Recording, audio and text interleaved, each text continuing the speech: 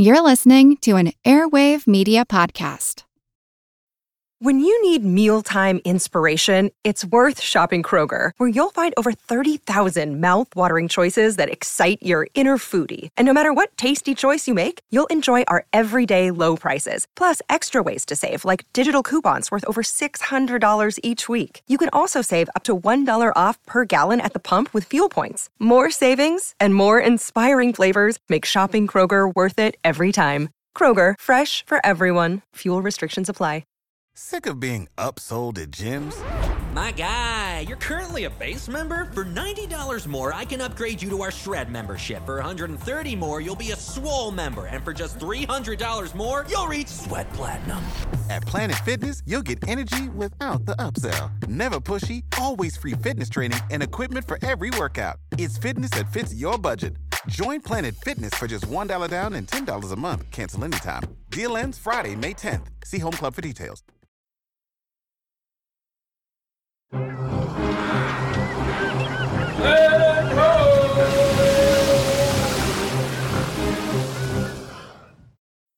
Hello, and welcome to the Explorers Podcast. Today is the second and final part of our series on French explorer Jacques Cartier. Today we are going to cover Cartier's second and third voyages. A reminder, you can check out our website, explorerspodcast.com, to see some maps of Cartier's expeditions. I put a link to the Cartier page in the show notes as well. I think seeing a map does help you understand the story, so I recommend taking a look-see. Otherwise, let us dive into part 2 of Jacques Cartier. Last time, we did some background on Cartier and the early exploration of North America, specifically the eastern coast and up into what is now Canada. We then followed Cartier's initial voyage, which took place in 1534, where he became the first recorded European to reach the Gulf of St. Lawrence and the St. Lawrence River. The latter offered the French a potential route from the Atlantic to the Pacific. This was the fabled Northwest Passage. So, based on Cartier's first voyage, he would be bankrolled by the French crown for a second expedition, which would depart just 7 months after his return from New France, as these lands were now being called. This expedition would be bigger than the first, consisting of 3 ships and 110 men. The flagship of the fleet would be a carrack named Grande Hermine. Newly built, the ship had a cargo capacity of 100 to 120 tons. The second ship was the 60-ton Petite Hermine, while the final ship was a 40-ton bark named a Million. In addition to the crew, Cartier would have with him 2 Iroquois captives, Tayouni and Damagaya, the sons of a native chief. The 2 young men had been brought back to Europe, some say kidnapped, to learn the French language and customs. The idea was that they would be reliable and loyal translators for Cartier. Cartier's fleet would set sail on May 19, 1535. This was a full month later in the year than the departure date of the previous expedition. Cartier would follow the same route across the Atlantic, but unlike his first voyage, bad weather would bedevil his fleet. The previous year, the voyage had taken a mere 20 days. This time it took more than 50, and all 3 of the ships would get separated in the crossing. Thankfully, there would be no loss of life or ship despite the storms. And the 3 vessels would regroup on July 7th at a prearranged location, the Isle of Birds, which Cartier had visited the previous year. Today it is called Funk Island and is about 35 miles or 55 kilometers off the Newfoundland coast. From the Isle of Birds, the 3 ships would venture west, reaching the Strait of Belle Isle, which is the passage between Newfoundland and Labrador into the Gulf of St. Lawrence. Before heading inland, Cartier would wait in a sheltered bay for 2 weeks while refitting his battered ships and gathering firewood and food. Once in the strait, the ship would hug the northern shore of the Gulf of St. Lawrence. They investigated bays and rivers, made depth readings, all the normal stuff you would do on a voyage of exploration. But they always pressed west, as Cartier was set on exploring the St. Lawrence River. The ships would reach Anticosti Island on August 13th, which is at the mouth of the St. Lawrence.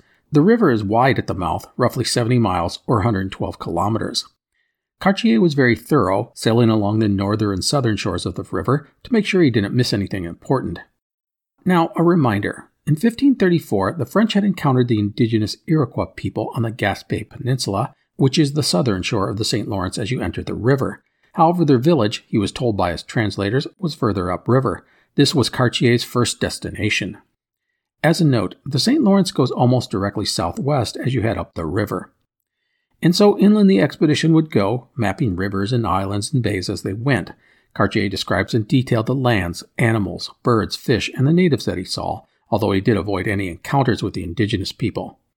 One discovery for the French were some white, porpoise-like fish with no fins. These would have been beluga whales. On September 7th, the ships would encounter fellow tribesmen of Teyuani and Domagaya, the expedition translators. It was the first time the two had seen their people in over a year, and there were celebrations amongst the Iroquois. By the way, the two young men had called their home settlement Canada, which means village in the tongue of the Iroquois.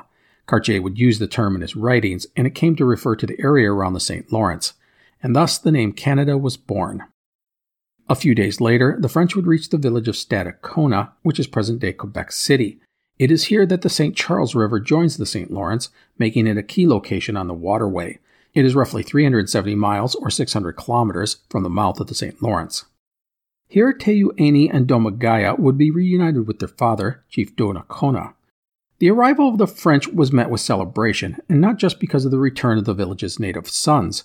Cartier and his men handed out many gifts, and their arrival signaled lucrative trade opportunities for the tribe.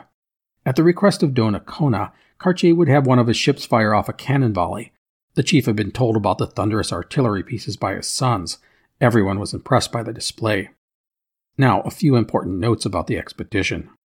First, Cartier had been told about a bigger and more important indigenous community further up the St. Lawrence called Hochelaga, which is modern-day Montreal.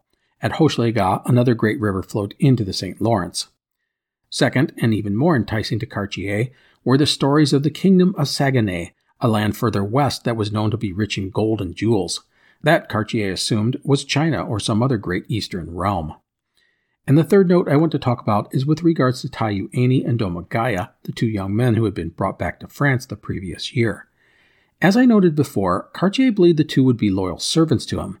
In his eyes, he had rescued them from a life of savagery. Who wouldn't want to live in big cities and experience the wonders of the Western world? Well, Cartier's assumption that the two would just faithfully do whatever he wanted was unfounded. Once they returned home and reunited with their people and family, they shed the veneer of being civilized, and I used air quotes there, and returned to being what they had been before, Iroquois natives. As a result, Teyuani and Domagaya became standoffish with Cartier. They refused to get back on the ships, and when Cartier asked them to lead the French to Hochelaga, they refused. Cartier pressed them, saying they had promised to lead him up the river, but they held their ground, likely pressured by their father, Donnacona.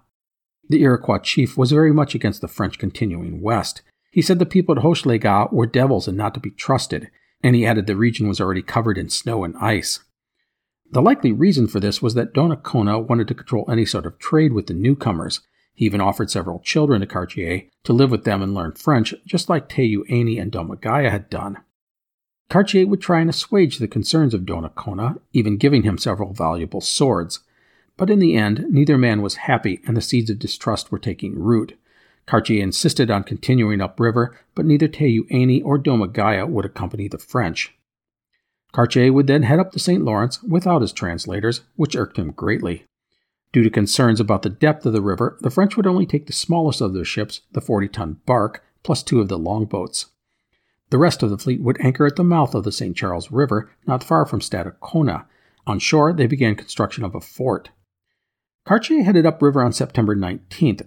Along the way, he wrote about the virtues of the land, noting the grapevines, timber, and fish. On September 28th, Cartier's ship would have to halt due to impassable rapids. He would have to continue onward in 2 longboats with 33 men. They arrived at Hochelaga on October 2nd. The journey from Stadacona had covered about 150 miles, or 240 kilometers. The natives of Hochelaga were Iroquois, but a separate and rival tribe from those at Stadacona. But news of the French arrival had spread, and Cartier says 1,000 natives turned out to welcome them to their community. They brought bread, fish, and other kinds of food. The French handed out beads and trinkets.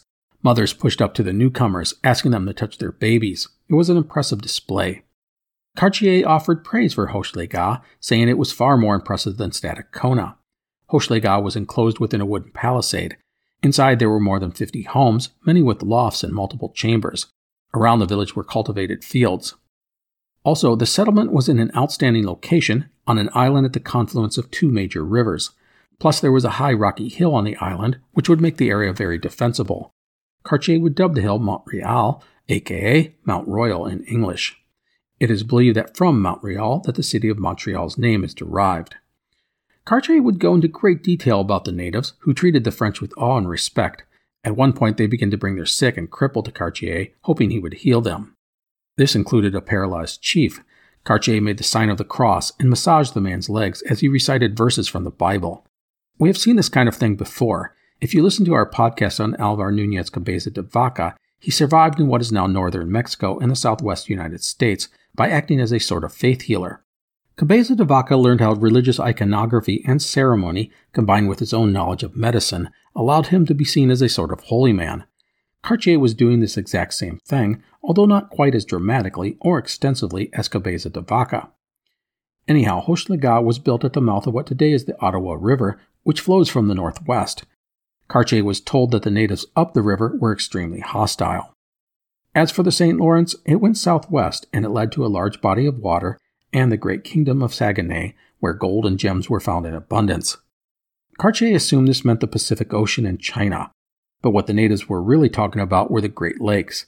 Lake Ontario, which is the source of the St. Lawrence River, was only about 165 miles, or 270 kilometers, from Hochelaga.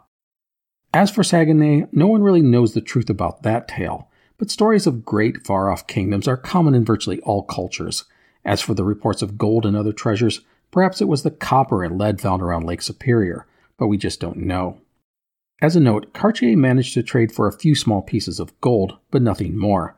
Still, it reinforced his belief that there was more of the precious metal not too far away. So Cartier wanted to know more about Saguenay and how to reach it, but he was told that there were several sets of rapids on the river that made travel extremely difficult. The rapids, by the way, descended 42 feet over a 2-mile stretch just southwest of the village. Cartier even climbed Mount Real, the hill overlooking the village that I mentioned earlier. From there he could see for miles, confirming that the rapids were a very real thing. Anyhow, unable to continue up the St. Lawrence, Cartier would head back towards Stadacona, reaching it on October 11th. At this point, it was decided that it was too late to return to France. The storms of the North Atlantic were just too dangerous this time of year, and thus Cartier's men began to salt down game and fish in preparation for a long winter. Their ships would anchor at the mouth of the St. Charles River, about a mile or two from Stadacona, while the fort Cartier's men had begun was reinforced and expanded. The fort, made of large wooden logs, had cannons, taken from the ships, placed on each side. Now, the relations between the French and the native peoples were cordial at first, but as we have seen, both sides were annoyed with the other, and it wouldn't take long for things to turn sour. The Iroquois chief, Donnacona, was still peeved that the French had gone upriver to Hochelaga, and his sons, who now understood the value of the trade goods, made sure that the Iroquois got fair exchanges. This irritated the French, who were forced to pony up more stuff in exchange for fish, game, and furs. Also, we can't forget that these strangers had essentially kidnapped 2 of their tribe the year before. That had not been forgotten.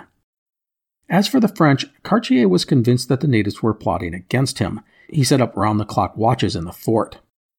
And thus, the general distrust between the two parties grew, and interactions pretty much came to a stop. And then, as winter set in and a new year arrived, people began to die. For the French, the culprit was scurvy. They simply were not getting any vitamin C in their diet. 25 of the crew would eventually die from it, and many more became sick. Cartier would write, quote, "Out of the 110 that we were, not 10 were well enough to help the others, a pitiful thing to see." End quote. As for the Iroquois, Cartier estimated that 50 of their tribe died that winter. He attributed it to the same disease striking down his own people, but in reality, it was not scurvy. It was probably influenza or some other sickness brought by the Europeans. The indigenous people would prove to be highly susceptible to such diseases, having built up no immunities to them. In the end, the French may have all died had the natives not helped them out. Despite the chilled relations between the two peoples, Domagaya, the chief's son, would show Cartier how to make a brew that fought scurvy. The concoction was made by taking bark shavings and leaves of a tree, we don't know which one, and boiling it with tea. The men were wary of drinking this mixture, thinking the natives were trying to kill them, but the men teetering on death knew that they had little to lose from trying. The result, Cartier said, was a miracle and a godsend. Those who drank the concoction almost immediately started getting better. It was even said to have cured some of the men of syphilis. Quick side note here. Our show's editor, Ross, who is Canadian, informed me that he and his classmates brewed up this scurvy-fighting concoction in history class when they were kids. That's all, sidetrack done. Now, despite the aid provided by the Iroquois, Cartier would fret for months about treachery on their part. He thought that Donnacona was gathering allies from the neighboring lands to launch an attack on their winter quarters. And thus, just as the waters were breaking up on the St. Lawrence, Cartier would strike. On May 3, 1536, the French would lure Donnacona to the fort. His sons, Théueni and Domagaya, would warn their father about the treachery of the French, and they tried to keep him from going inside the fort. But before they could retreat, the French struck. Cartier would seize the three, plus 2 other men who were with them. His intention was to take them back to France and have them tell the king about the lands of Saguenay. The Iroquois were outraged at the betrayal, but they couldn't do much about it as they had seen the power of the French artillery. Plus, Cartier said their people would return in 10 to 12 moons, bringing with them incredible trade goods. In addition to the men seized at the fort, there were 5 others, I believe all children, who had been given to the French as gifts. Now, let's make no bones about what had just happened. This was an outright kidnapping by Cartier. It was not like the previous voyage, where Cartier sort of couched the taking of the 2 young men as voluntary. Anyhow, the French would depart from Stadacona on May 6th. Because of the deaths suffered that winter, Cartier would abandon one of his ships, the Petite Hermine. The remaining 2 vessels would sail into the Gulf of St. Lawrence, and instead of passing into the Atlantic Ocean by going through the Strait of Belle Isle in the north, they used the pass between Newfoundland and Nova Scotia. This gave the French a pretty complete map of the Gulf region. The ships ran along the southern coast of Newfoundland before heading into the Atlantic on June 19, 1536. They would reach Saint-Malo on July 16th. Cartier and his men had been gone for just over a year. So what had Cartier accomplished on his second voyage? Well, he had encountered new people and trading opportunities. He had identified potential locations for a future settlement. He had penetrated hundreds of miles into the interior of North America. But most importantly, at least to the French crown, the Northwest Passage was close at hand, not to mention the rich kingdom of Saguenay. Cartier, by the way, would trot out his native captives, including the Iroquois chief Donnacona, who told the French tales of the rich kingdoms to the west. All Cartier needed to do was return to New France, and he was sure he could come back loaded with gold and jewels. And that, my friends, is where we wrap up the second voyage of Jacques Cartier. eBay Motors is here for the ride. Remember when you first saw the potential? And then through some elbow grease, fresh installs, and a whole lot of love, you transformed 100,000 miles and a body full of rust into a drive that's all your own. With over 122 million parts for your number one ride or die, you can make sure your ride stays running smoothly. Brake kits, LED lights, exhaust kits, turbochargers, bumpers, whatever your baby needs, eBay Motors has it. And with eBay Guaranteed Fit, it's guaranteed to fit your ride the first time, every time, or your money back. Plus, at these prices, you're burning rubber, not cash. Keep your ride or die alive at ebaymotors.com. Eligible items only. Exclusions apply. Hey guys, it is Ryan. I'm not sure if you know this about me, but I'm a bit of a fun fanatic when I can. I like to work, but I like fun too. It's a thing. And now the truth is out there. I can tell you about my favorite place to have fun. Chumba Casino. They have hundreds of social casino style games to choose from with new games released each week. You can play for free anytime, anywhere. And each day brings a new chance to collect daily bonuses. So join me in the fun. Sign up now at ChumbaCasino.com. No purchase necessary. VGW Group. Void where prohibited by law. See terms and conditions. 18+. So Jacques Cartier wanted to head back to New France and finish what he had started. He was sure there was a fortune to be made. However, domestic issues in Europe would put a damper on any such endeavor. King Francis's attention, and the royal treasury, was focused on a war with Spain over the control of northern Italy. Exploration and colonization wouldn't be prioritized until 1540. However, the idea was never far from the mind of King Francis or Cartier. As early as 1538, Cartier had proposed an expedition to establish a colony in the New World. We actually have that document, and it lists what and who Cartier would need for such a venture. There were soldiers, blacksmiths, carpenters, doctors, and clergy, 276 men in total, and that didn't include the colonists. The document lists all the stuff that Cartier would need, including 6 ships, artillery, food, and so forth. And so, in October of 1540, with his war with Spain wrapped up, Francis would appoint Cartier head of a third expedition to the Americas. There were 2 main goals: find the kingdom of Saguenay and its riches, and to establish a permanent settlement along the St. Lawrence River. This would be France's first foray into colonization of the New World. Now, as Cartier began to get his fleet ready, the scope of the French colonization plan would grow, and with that, Cartier would be supplanted as the leader of the expedition. The new guy on the block was Jean-François de la Roque de Roberval, a friend of the king and a Protestant. Cartier would serve as the expedition's chief navigator. The reason for this was that Roberval was seen as the long-term leader of any settlement established in Canada, while Cartier would handle the sailing part of things. Now, I want to point up front that while Roberval is technically the boss of the expedition, he will have very little to do with Cartier on this upcoming voyage. I will explain why in a moment. But first, an important note about the third voyage. I spoke in the last episode about the source materials for Cartier's voyages. The manuscripts we have for the first two are exceptional, possibly written by Cartier. However, the information we have for this third voyage is limited and missing large chunks of time. This means we're going to be missing a lot of detail, and will lurch around a bit in the story. Honestly, the material we have tells our tale, but the flavor and detail is lacking. No matter, we will do the best we can with what we have. Now, as I said, Roberval would not have much to do with Cartier on this upcoming voyage, and here's why. In the spring of 1541, the expedition was, mostly, ready to go, and Cartier wanted to get going to maximize the summer months. However, many of the ships didn't have artillery or gunpowder. Thus, Cartier was given permission to depart early to get a head start on establishing the settlement on the St. Lawrence. Roberval would follow once the rest of the ships were fully ready. So for this expedition, we have kind of a mishmash of information as to what Cartier had at his disposal. And one of the sources is really fascinating. We actually have a message written by a Spanish spy detailing what was going on with Cartier just before departing France.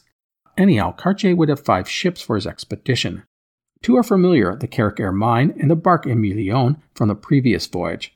Records indicate that Cartier owned 2 of the ships, while 2 others were owned by the French crown. The 5th was owned by a French merchant. None of the vessels was of more than 120 tons. The ships would be packed with everything needed to build and protect a settlement, plus explore further up the St. Lawrence. There was cattle, timber, tools, nails, rope, and so much more. The Spanish spy reported 600 soldiers and 60 masons and carpenters, but that's likely an exaggeration.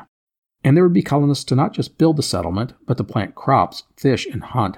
The French crown would authorize Cartier to recruit men from the prisons of France, and thus 50 convicts would be part of the expedition. I want to note that Cartier would have no native interpreters for the voyage. Of the 10 natives brought back in 1536, only 1, a girl, was still alive. Donnacona, Teyuani, and Damagaya had died from unknown causes. Cartier said that they were all baptized before their deaths. Cartier and his 5 ships would depart Saint-Malo on May 23, 1541. They carried supplies for 2 years. In the book on Cartier's voyage, the narrative skips all the way to arriving at the native village of Stadacona, present-day Quebec City, on August 23, 1541. Cartier would find that there was a new chief amongst the natives, a man named Agana. However, the people of Stadacona were not that thrilled about the return of the French. Think about it. They had taken a bunch of their people, including their chief, and said they'd return in a year. It had been 5. Cartier told the people that Donnacona had died, but the others were still alive and had not wanted to come home and were happy in France. All of it was a lie, except for the fact that Donnacona was dead. It's unlikely any of the Iroquois bought the tale. Sensing the coolness of the Iroquois, Cartier decided to head up the St. Lawrence a ways before settling on a place to build a new settlement. The result would be Charlesbourg Royal, the first French settlement in the New World. The location of the settlement is present-day Cap Rouge, which is part of the greater Quebec City metropolitan area. Construction of the fortified settlement began as soon as the ships landed, and there would actually be 2 forts, one at the base of the cape and the other at the top. Meanwhile, the livestock that survived the ocean voyage were turned loose on the land, and vegetable gardens were planted, including cabbage, turnips, and lettuce. Now, another thing the men did was to start searching for minerals, and lo and behold, they would strike it rich. Or at least they thought they did. The men would come back with what they thought was gold and diamonds. However, in reality, it was quartz crystals and pyrite, the latter better known as fool's gold. But Cartier thought he had a fortune, so he continued to have people out combing the hills or wherever he got the stuff and bring it back to the fort. By the way, Cartier's collection of supposed diamonds would lead to the saying of, as false as Canadian diamonds. Anyhow, with his people busy with their designated tasks and the construction of the settlement of Charlesbourg Royal in full swing, Cartier would turn to his second directive, the reaching of the kingdom of Saguenay. But first, on September 2nd, he would send 2 of his ships back to France to make a report and likely gather more supplies. And then on September 7th, Cartier would set out for Hochelaga, modern-day Montreal, in the longboats. The idea was to scout out the area for a route to reach Saguenay in the spring. Along the way, he would leave 2 young men from his expedition at the native village called Ashlasey. The idea was the 2 would learn the local language and provide Cartier with trusted translators. At Hochelaga, Cartier would be greeted warmly by the natives, who still had good memories of his visit 5 years earlier. A brief excursion up the St. Lawrence showed it would be difficult for the French to explore using the river. Thus, Cartier would go up the Ottawa River, as the natives said it was a good way to reach Saguenay, albeit through lands with hostile tribes. Like the St. Lawrence, the Ottawa would prove to be impassable due to rapids. Cartier would thus retreat back to the settlement at Charlesbourg Royal. Along the way, he would retrieve the 2 young men he had left at Ashlesay. Now, there was one thing that did not happen that I need to mention, and that is that Jean-François de la Roque de Roberval would not arrive from France. He would have had artillery, men, and supplies, but as winter set in, it became clear that that was not going to happen. What exactly happened in the winter of 1536-37 is not known, but it was not good for Cartier and his men. The distrust between the French and the natives would erupt into all-out warfare. The settlement would essentially be besieged, and 35 men of the expedition would die in the fighting. Of the fighting, we don't have any details.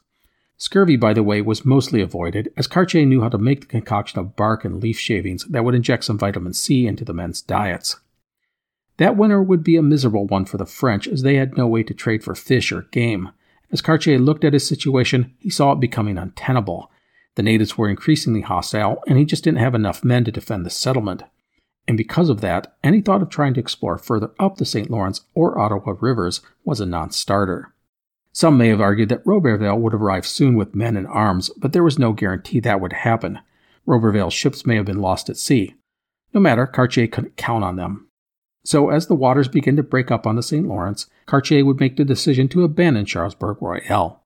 He didn't see the settlement surviving the summer. Plus he had dozens of barrels full of gold and diamonds. Returning with those would make the expedition a success. And so, in early June 1542, Jacques Cartier and his 3 remaining ships would sail east. No one would remain at the settlement. Cartier would sail up the St. Lawrence and out of the Gulf. It is at what we call today St. John's, on the southeast corner of Newfoundland, that Cartier would be greeted by the arrival of Roberval and his 3 ships. Roberval would listen to Cartier's stories and then order him to turn around and return to the settlement at Charlesbourg Royal. Now, Cartier and his men likely were not thrilled about this. They had barely survived the previous winter, and now Roberval wanted them to go back. Cartier would have none of that. He had, he thought, a fortune of gold and diamonds in his hold. He wanted to live to enjoy that wealth, and thus in the cover of night, Cartier and his ships would slip off, sailing for France. Cartier would return home in October. His gold and diamond haul was quickly identified as worthless. Now, before we wrap up our story of Cartier, I do want to let you know what happened to our friend, Jean-François de la Roque de Roberval. Well, the man would lead his ships back to the abandoned French settlement on the St. Lawrence. Fun sidetrack here. Along the way, Roberval would do something that has entered into the realm of folklore. He had a relative on the ship, a young woman named Marguerite de la Roque. Well, apparently Marguerite would have a relationship with one of the crew. When Roberval found out, he would abandon Marguerite, her lover, and a maidservant on an island off the coast of Quebec called the Isle of Demons. Roberval, by the way, was a fervent Calvinist, and he may have abandoned Marguerite due to his religious beliefs. Others speculate he did it because he was deeply in debt and would gain financially by Marguerite's death. In the end, we just don't know. As for the Isle of Demons, no one knows exactly where it was located. Anyhow, Marguerite would give birth to a child while on the island. However, the child, her lover, and her maidservant would all die. Marguerite would be rescued a few years later by a Basque fishing ship. She would return to France and become a bit of a celebrity and go on to become a school teacher. If Roberval ever faced any repercussions for his actions, it is not known. Anyhow, Marguerite's tale would be captured in various novels, songs, poems, and plays over the years. There's even legends of Marguerite and her lover's ghosts haunting a small island off the coast of Newfoundland. Okay, sidetrack done. So Roberval would work to re-establish the fort at Charlesbourg Royal, and he would even strike up better relations with the neighboring natives.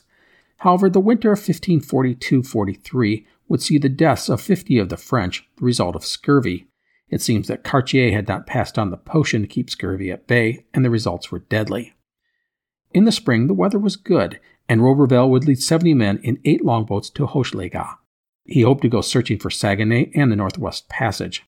He would explore a bit, but find the rapids too daunting to continue, just like Cartier. On his return to Charlesbourg Royal, he would find that ships had arrived from France with supplies, but they also had new orders: return home. France was, again, at war with Spain. And thus the French would pack up and sail back to Europe. The third voyage of Jacques Cartier had been a failure. and at least 100 men were dead. Cartier had disobeyed orders and left his commander in the lurch, and all the supposed valuables they had brought home were worthless. By the way, Jean-François de la Roque de Roberval would continue to serve as a soldier for France before being assassinated in April 1560. His murder was likely the actions of anti-Protestant elements. The city of Roberval in Quebec is named after the man. As for Jacques Cartier, the rest of his life was uneventful. It is not known if he ever faced any sort of punishment for abandoning Roberval, but the fact that he never again led an expedition of any kind for France is probably a reflection on his actions. Anyhow, Cartier would spend the rest of his life in Saint-Malo, managing his estates. He would have been well off and respectable, but not rich or of the nobility. Cartier would die on September 1st, 1557, at the age of 65. He died during an epidemic, perhaps typhus. He is interred at Saint-Malo Cathedral. The location of his grave was actually lost, but was rediscovered in 1949. If you go there, they have marked the spot where Cartier knelt before the local bishop before his second voyage. There's even a stained glass window depicting the moment. So that is the life of French explorer Jacques Cartier. Let's talk legacy. Cartier sort of straddles the line of the great explorers of the Age of Discovery and that second tier of guys. He did some really good things, but not quite epic. Still, there's a ton of stuff that the man's supporters can boast about. Cartier is the most important 16th century explorer of the east coast of North America, and especially Canada. It was Cartier's voyages that literally opened up the interior of the continent to the New World. He is the first recorded European to discover the Gulf of St. Lawrence and the St. Lawrence River. In the process, he opened up one of the greatest inland waterways in the world, and it was this area that would become the hub of French colonization and power in the New World, although this would not happen until the early 1600s. And while Cartier's third voyage was a bust, his earlier voyages showed a conscientious and practical navigator. He never lost a ship while in the New World, yet discovered and mapped more than 50 harbors and thousands of miles of coastline, all of this in waters that are not easy to navigate. And while Cartier overestimated the mineral wealth of Canada, he quickly understood the value these new lands offered with regards to timber, furs, and fishing. That's all pretty impressive. Another thing I have to acknowledge is Cartier's first two manuscripts. They are, as noted last time, the best documentation we have of the region from the 16th century. His descriptions of the indigenous people are some of the best and only looks we have from what we call the St. Lawrence Iroquois. Now, I should note that Cartier was far from perfect. His weaseling off into the night with his ships in 1542, leaving Roberval to face the wilds of New France alone, was not exactly the kind of thing you boast about, and his treatment of the indigenous people was mixed. He was often helpful and willing to work with allies, but the kidnapping of people twice was less than honorable, and those actions undermined later relations with the natives. In the end, many people see Cartier as the discoverer of modern Canada. That's an exaggeration, but he is a critical person in the exploration of North America. So, quickly, I want to mention how Cartier has been honored for what he has done.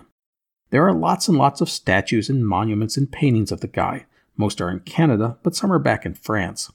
In Canada, Cartier's name is on schools, roads, parks, and buildings. There are stamps and banknotes with the guy's image. There's even Jacques Cartier Island and Jacques Cartier River. Also, the Jacques Cartier Bridge crosses the St. Lawrence from Montreal Island to the south shore of Quebec. It is the third busiest bridge in Canada, with more than 35 million vehicles crossing it each year. By the way, the busiest bridge in Canada is named after the nation's most famous explorer, Samuel de Champlain, who is known as the father of New France. 4 final notes about Cartier and this podcast. 1. The location of Cartier's settlement, Charlesbourg Royal, was lost to history until it was rediscovered by Canadian archaeologists in 2006. 2. There are all sorts of paintings and drawings of Cartier, but what you see is all speculation as no known depiction of the guy actually exists. 3. While Cartier never found the legendary lands of Saguenay, today there is a city and a river in Quebec that bears the name of that elusive kingdom. And 4. Special thanks to Mark, Marie, and Ross for help on pronunciations for these last couple of episodes. So there you go. That's it for Jacques Cartier. I hope you enjoyed this series. Thanks so much for listening. Please join us next time. Take care. The Explorers Podcast is part of the Airwave Media Network. Go to airwavemedia.com to find other great independent podcasts, including Your Brain on Facts and Into the Impossible with Brian Keating. Hey guys, it is Ryan. I'm not sure if you know this about me, but I'm a bit of a fun fanatic when I can. I like to work, but I like fun too. It's a thing. And now the truth is out there. I can tell you about my favorite place to have fun. Chumba Casino. They have hundreds of social casino-style games to choose from with new games released each week. You can play for free anytime, anywhere, and each day brings a new chance to collect daily bonuses. So join me in the fun. Sign up now at ChumbaCasino.com. No purchase necessary. VGW Group. Void where prohibited by law. See terms and conditions. 18+. As a longtime foreign correspondent, I've worked in lots of places, but nowhere as important to the world as China. I'm Jane Perlez, former Beijing bureau chief for the New York Times. Join me on my new podcast, Face Off, U.S. versus China, where I'll take you behind the scenes in the tumultuous U.S.-China relationship. Find Face Off wherever you get your podcasts.